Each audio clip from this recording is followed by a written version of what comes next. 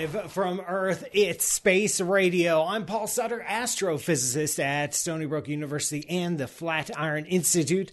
And for the next half hour, your agent to the stars. I got an exciting show for you today where we are talking about Mars. This show lives on listener questions. We record every Thursday at 8 p.m. Eastern here at Spaceman Studios in New York City. So leave a voicemail to get yourself on the air. You can also follow along live with our space cadets tuning in from around the world, including such exotic locations as Louisville, Kentucky, Broken Arrow, Oklahoma, London, UK, and more. Zagreb, Croatia, Columbus, Ohio, Pell City, Alabama, Halifax, England, Reykjavik, northernmost capital in the world, chiming in right now, Bristol, Indiana, Germany, Idaho, New Zealand. Man, what a great audience we have today. Welcome, Space Cadets, all of you. Listen,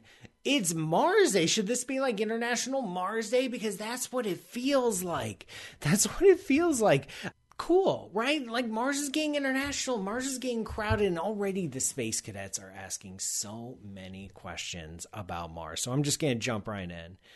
Whoops. Sorry, Nancy.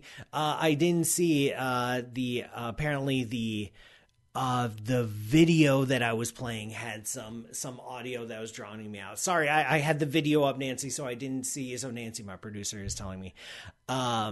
Whoops. Sorry about that, folks. There's no way to go back and redo it. So, oh well.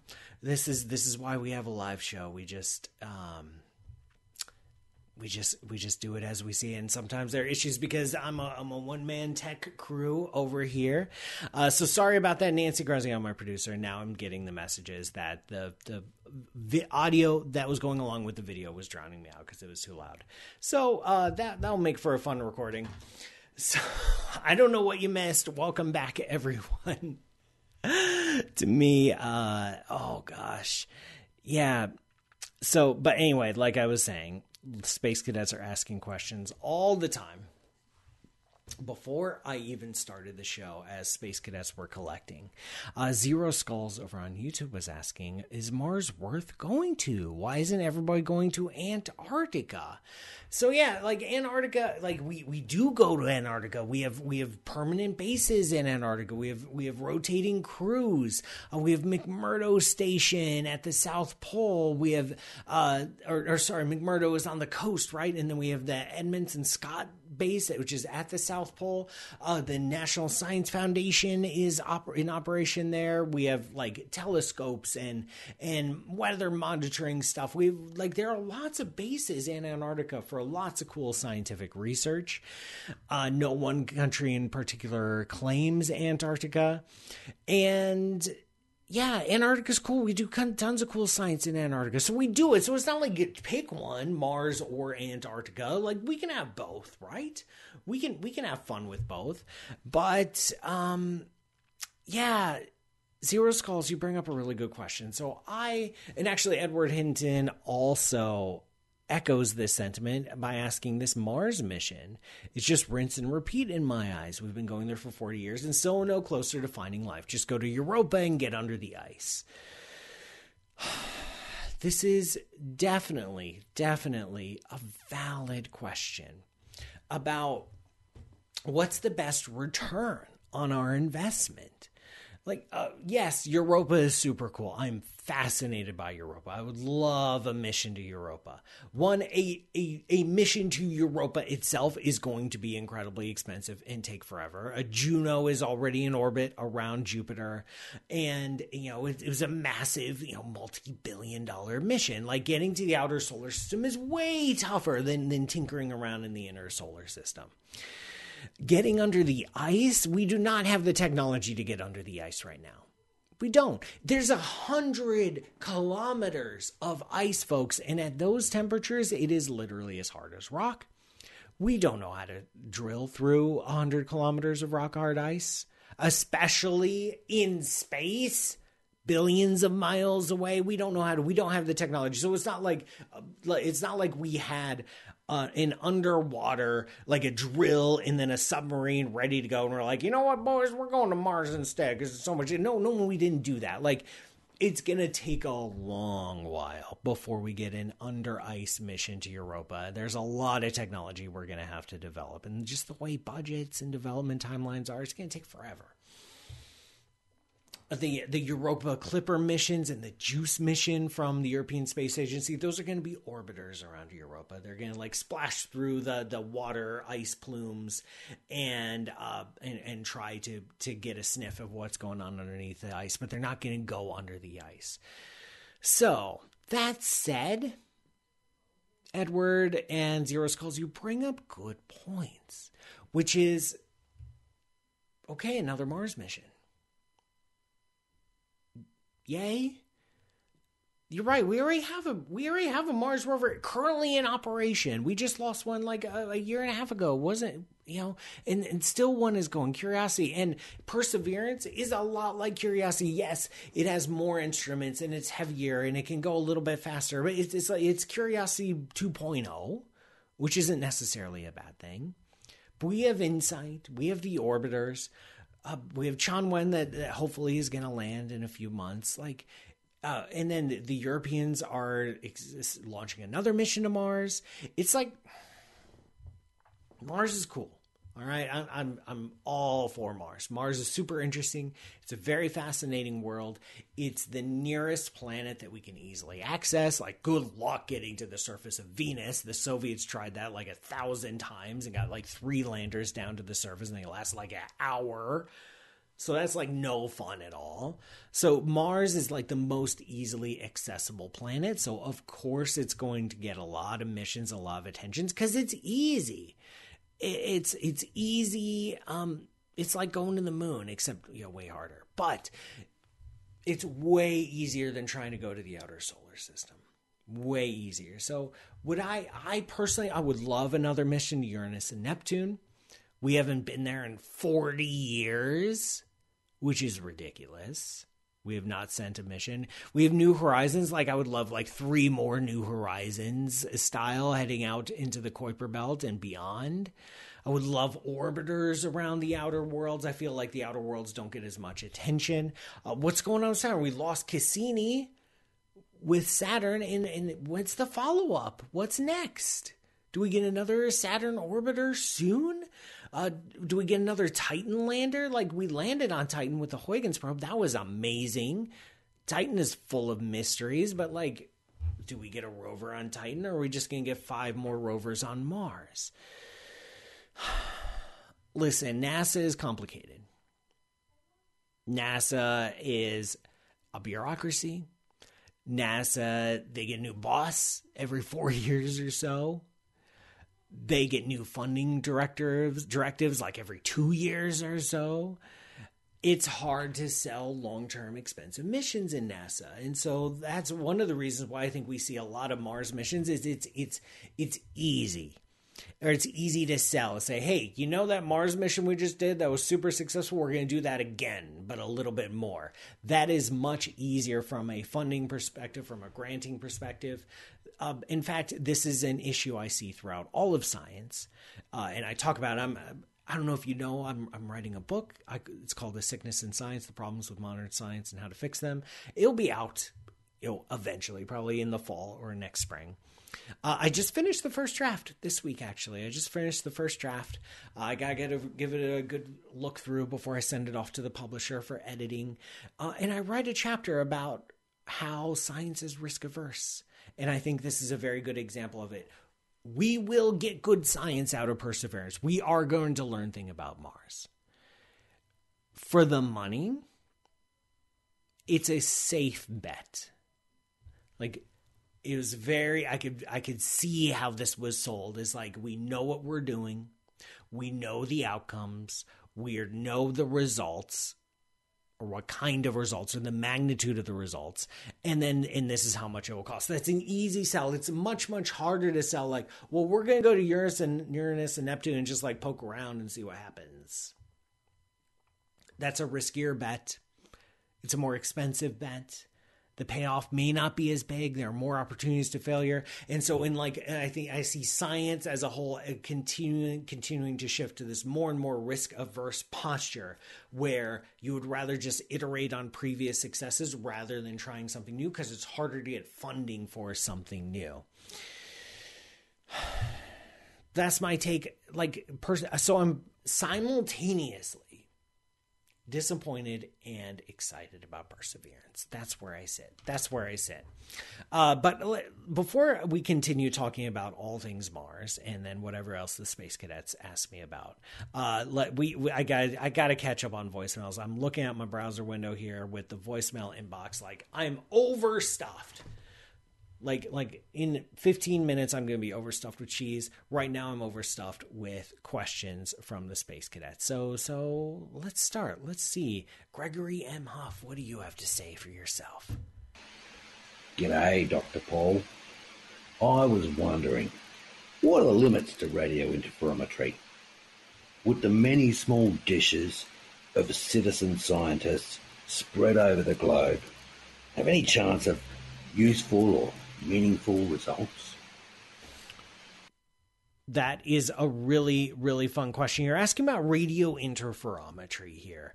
And radio interferometry is the technique where instead of having one giant radio dish, you have a bunch of little ones. And it gives you the effective diameter of the dish. So the bigger the diameter of your dish, the smaller the thing you can see in the sky. So the farther away you put your tiny dishes or even antennas, the smaller the thing you can see on the sky. But there is a sacrifice. And to show the sacrifice, let me pull up the Square Kilometer Array, which is the next big telescope it's being built right now. It costs $5 billion. It's gigantic. It's huge. Let me pull up a picture of it so at least the Space Cadets can see it. Here we go on Wikipedia. This is an artist's rendition of what the Square Kilometer Array will look like. That's a big telescope. That's super wide, and it's going to see stuff that's super, super tiny. But in between all the dishes, there's a bunch of dirt. And when light from distant stars hits dirt instead of dishes, you can't do anything about it. That doesn't turn into data. So only light that hits dishes turns into data. If it hits dirt, it's not data. That was fun. And so there are limitations. Now, one of the ways to overcome this limitation is to let the interferometer array stare at one point and then allow the rotation of the Earth to cover more of the sky so that you can pick up some more photons so they're hitting dishes and not dirt. You also have to be ultra precise with the timing between the dishes because you're comparing signals that are arriving at one dish and comparing them to another. And based on the differences in timing, that's how you're able to do all these reconstructions that you need to do. So you need to be ultra precise. Usually what they don't show in these pictures of all these fancy telescopes is the giant supercomputers doing all the number crunching in the back end. So you're asking, could a bunch of citizen scientists use their car antenna as a giant interferometer? In principle, yes, because as long as you record the data, you're good. But in practice, no, because you have to have such precise control over the position and the distance between the elements and also the timing of the recording in order to make the actual magic of the alchemy of interferometry work. And so there's just too many variables with people using their cell phones or their car antennas or just sticking an antenna on their house in order to make that feasible. The Event Horizon Telescope, which was used to capture the image of the black hole, that was an interferometer, and it took them 2 years to analyze the data to be able to get everything lined up just right. So really, really good question. I wish it would work. I'd love for it to work, but I just don't think it is. Who else have we got? Let me see. Steve. Hi, Paul. Steve here from the UK. I have some questions about the properties of dark matter. Dark matter has clumped into threads throughout the universe. Is this clumping still in progress? Also, the Milky Way is at the center of a spherical halo of dark matter. Wait, I particles of answered dark this. matter I answered orbit this, the and I Milky Way didn't in delete it. circles, I've answered this or do they question. boomerang back? Steve, sorry, I didn't. I try to clear this out and mark it, but I remember it was a couple weeks ago I answered this. Probably lost in the fog of me ranting about Avi Loeb. So let's see. Oh, well, Steve asked another question. Let's go for that one. Hi, Paul. Steve here from the UK. You recently saved me trillions of dollars by steering me away from my crackpot black hole fishing line project. But I've come up with a new idea. Space-time has waves in it like an ocean. We can even measure the waves using our clever LIGO detector. So it seems the fabric of space-time is a real thing, a medium of some sort. My new plan is to design a quote-unquote propeller to insert into this medium which will push a spaceship, thereby bypassing that annoying requirement to carry trillions of tons of propellant for the simple task of traveling through the galaxy. Can I interest you in shares in this new enterprise? Thanks, Paul. Steve, I love the way you ask questions. I love all of your pitches for business ideas. So yeah, you're right. Space-time is a thing. It's an entity. It's an object that interacts with us. And how it interacts is the presence of mass and energy, bends space and time around us. And then that bending of space and time tells matter and energy how to move and interact with each other. And that is our force of gravity. So our force of gravity is the bending and warping of space-time. And so space-time gets elevated to be a creature, a thing, an object that participates in the drama of the universe. But it's not a fluid. It's not like a physical entity. It's not an ether. It's not air. It's not water. It's not something you can push against or pull. The only way to interact with space-time is to exist and have mass or energy. And the simple presence of mass or energy causes space and time to distort, and then that space and time distortion causes matter and energy to move in different ways around it. So it's not like a fluid that you're swimming in. It is the fundamental fabric of space-time itself. And I know it's a little bit weird to think about because every time we visualize, like I'm visualizing right now on the show, like the bending and warping of space-time, you see all these grid lines and they get warped like a big trampoline. And yes, that's a great way to visualize it. And space-time is an entity, but it's also not a fluid.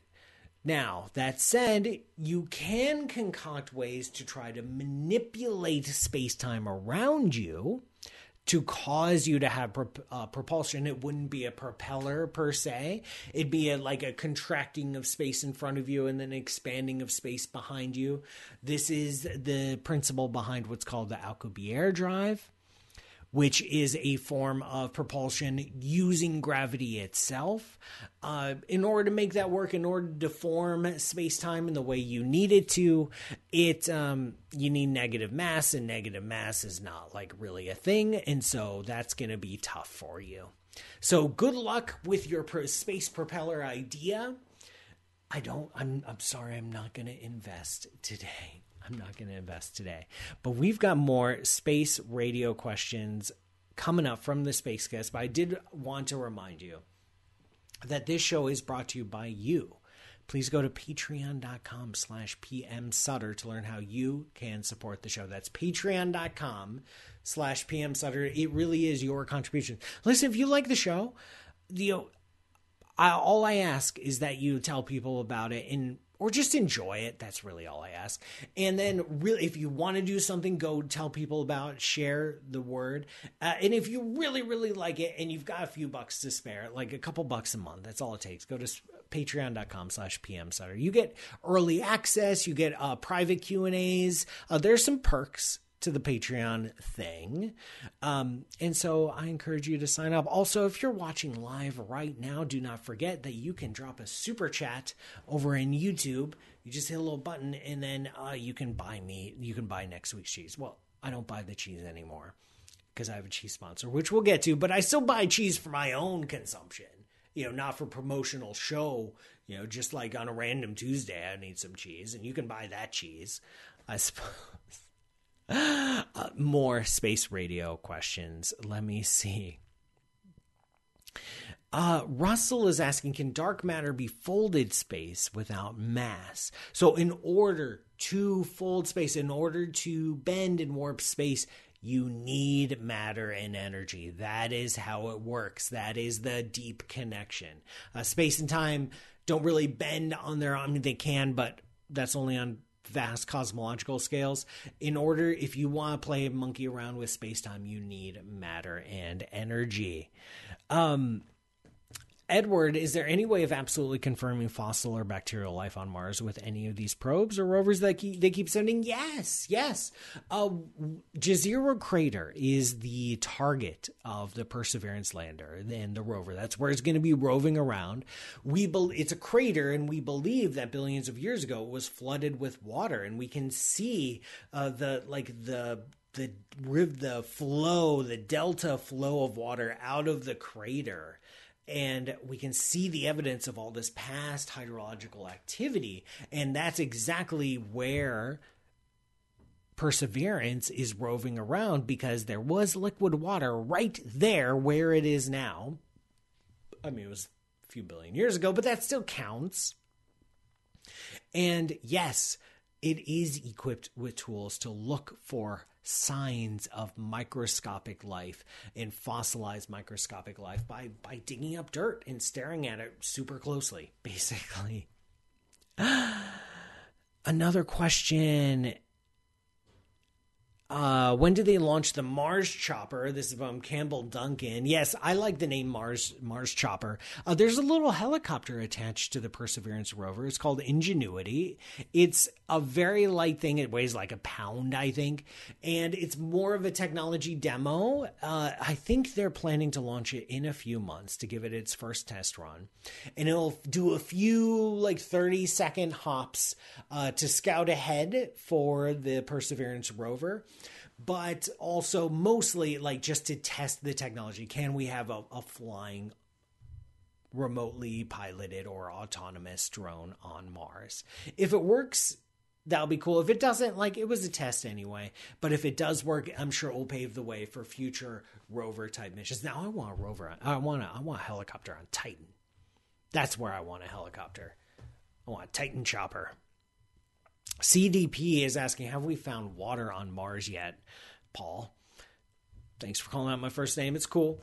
You're just CDP to me. Okay. Yeah. Water on Mars. Water on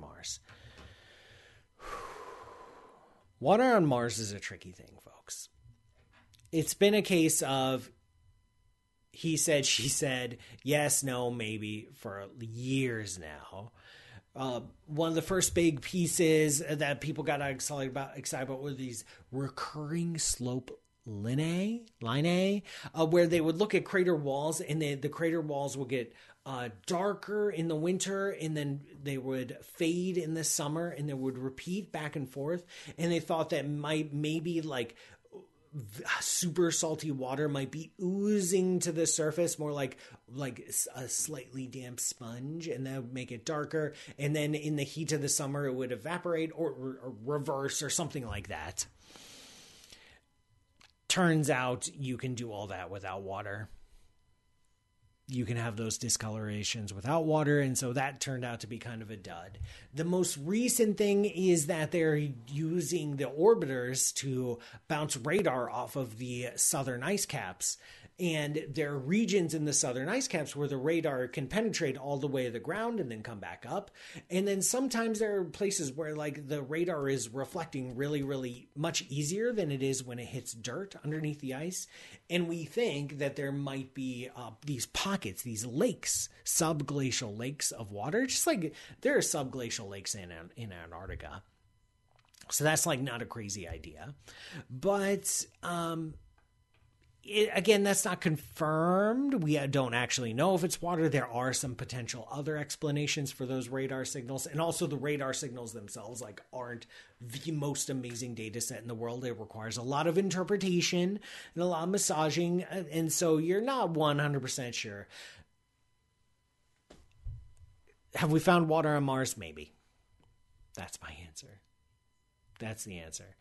Godmunder is asking, could be ORCs or signatures from other universes, like other Big Bang-ish phenomena?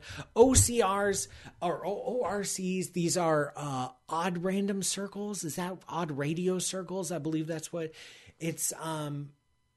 We get these radio circles in the sky. Yeah, who the heck knows what it's causing? It's not a Big Bang. It's definitely not other universes, because we see it in our own universe. They're right over there. I'm sure there's some very interesting but also benign explanation for it. Russell is wondering if we can use nuclear heater to melt the ice on Europa. Maybe. You're welcome to give it a shot. And M. Shuban followed up over on Twitch. I've heard an idea is to use RTG, which is like a nuclear heater, to melt our way down. Kind of rude if there is life on Europa, we just drop plutonium on them. Hey, we're from Earth. Where'd everybody go? So we might be able to melt our way down, because it is ice. It isn't rock. Okay. Give it a shot. Who do I write the check to make this happen? Do I make it out to Biden himself? Is that how it works? I'm going to answer a couple more questions, but I do need to eat some cheese. Today's cheese, it's brought to us by my good friends at Dom's Cheese Shop. That's DOMS cheese.com. They give cheese every week, and it's amazing. I'm living the life, folks. I'm living the life. In today's cheese, brought to us by my good friends at Dom's Cheese, all of our good friends, is, oh my God, I'm so curious about cheese. They give me a healthy amount of cheese. It's a French cheese. It's a French goat's cheese. It's a chèvre. So this is Cœur du Berry, or the heart of berry, and of course they offer it in these little heart-shaped lumps. Not the most descriptive here, but it works. Heart-shaped packages, so it's very, very cute. And, oh gosh, and this is, what's interesting about this particular Cœur du Berry, this particular chèvre, it's produced in only one region, south of the Loire River. It's dedicated to Saint Valentin, St. Valentine. It has a very smooth, supposedly hazelnuts notes here, maybe some floral notes. Oh, but this is very, very special, because this isn't just any goat's cheese, folks. This is goat's cheese. Can you see this? Can you see this underneath the wrapping? This is goat's cheese covered in ash. Yeah, you heard me right. It's ash. Wow. Burn wood and then ash. So I can smell it. It's, goat's cheese has this very sharp, very tangy. This has been hanging out outside the fridge for a while, so it's very, very soft. And then very fascinating. I'm going to take a little piece over here like this. Oh, it's very gooey, very melty. I don't have any crackers. I'm just eating it right off my fingers. I think I'm ready. Are you ready? I'm ready.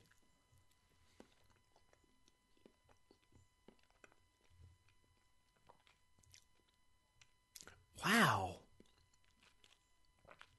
That is perhaps the brightest goat cheese I've ever had. It is very strong fruity notes, floral notes, just very sharp tang, almost like a wow. But then the ashes, I don't know where I was going with the last sentence. I was just lost. So very fruity, very sharp, very tangy, which is super fun. But then the ash adds this very earthy, mushroomy, very cool air. This is a very complicated cheese.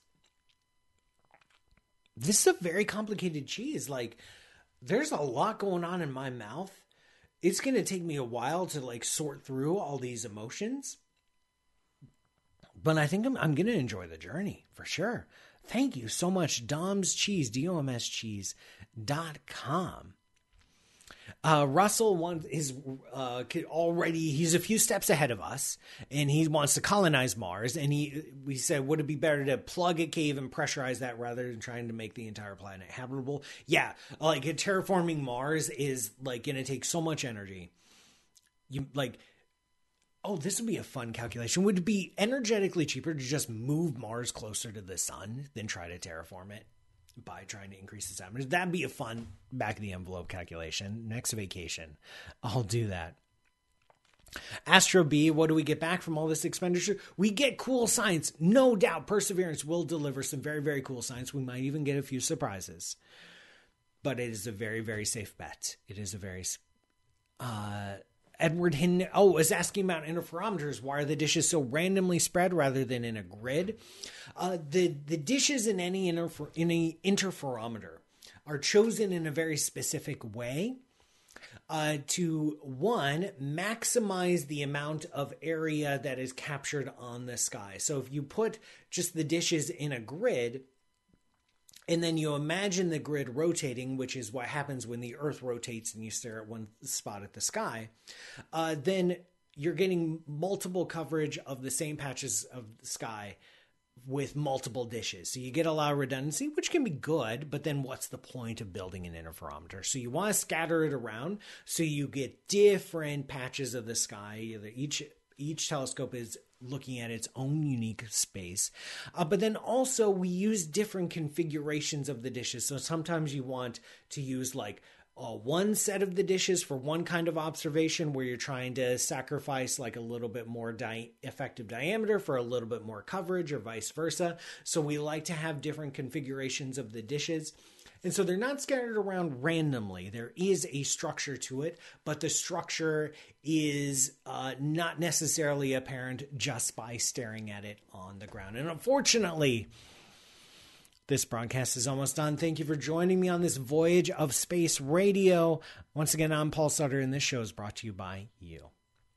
Please go to patreon.com/pmsutter to learn how you can contribute. Thank you, Nancy Graziano, for producing the show and wrangling the Space Cadets. Catch the live stream every Thursday at 8 p.m. Eastern. Visit spaceradioshow.com for all the info, links to the podcast episodes, episode archive. Follow me on social media. I'm at Paul Matt Sutter. And of course, thank you again, Space Cadets, for listening. See you next week. End of transmission.